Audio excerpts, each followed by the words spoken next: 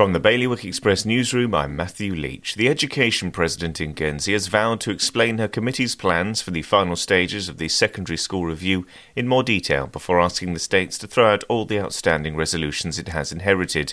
Deputy Andrea Dudley-Owen has made the commitment following political concerns that wiping the slate clean without setting a new direction of travel would create a policy vacuum. A notorious drugs baron who planned to flood Jersey with a £1 million cannabis haul has been put on a new watch list aimed at preventing him from becoming involved in serious organised crime again when he leaves prison.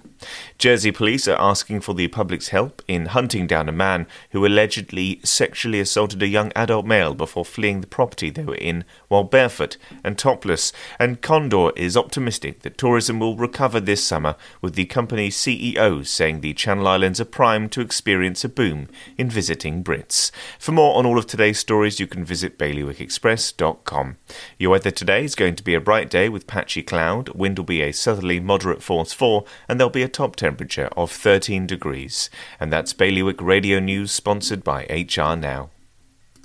HR Now is Jersey's leading provider of outsourced HR services. It's their guiding principle to deliver HR solutions that are fully compliant, creative and commercially focused. HR Now, your one-stop shop for anything HR related. See hrnow.je.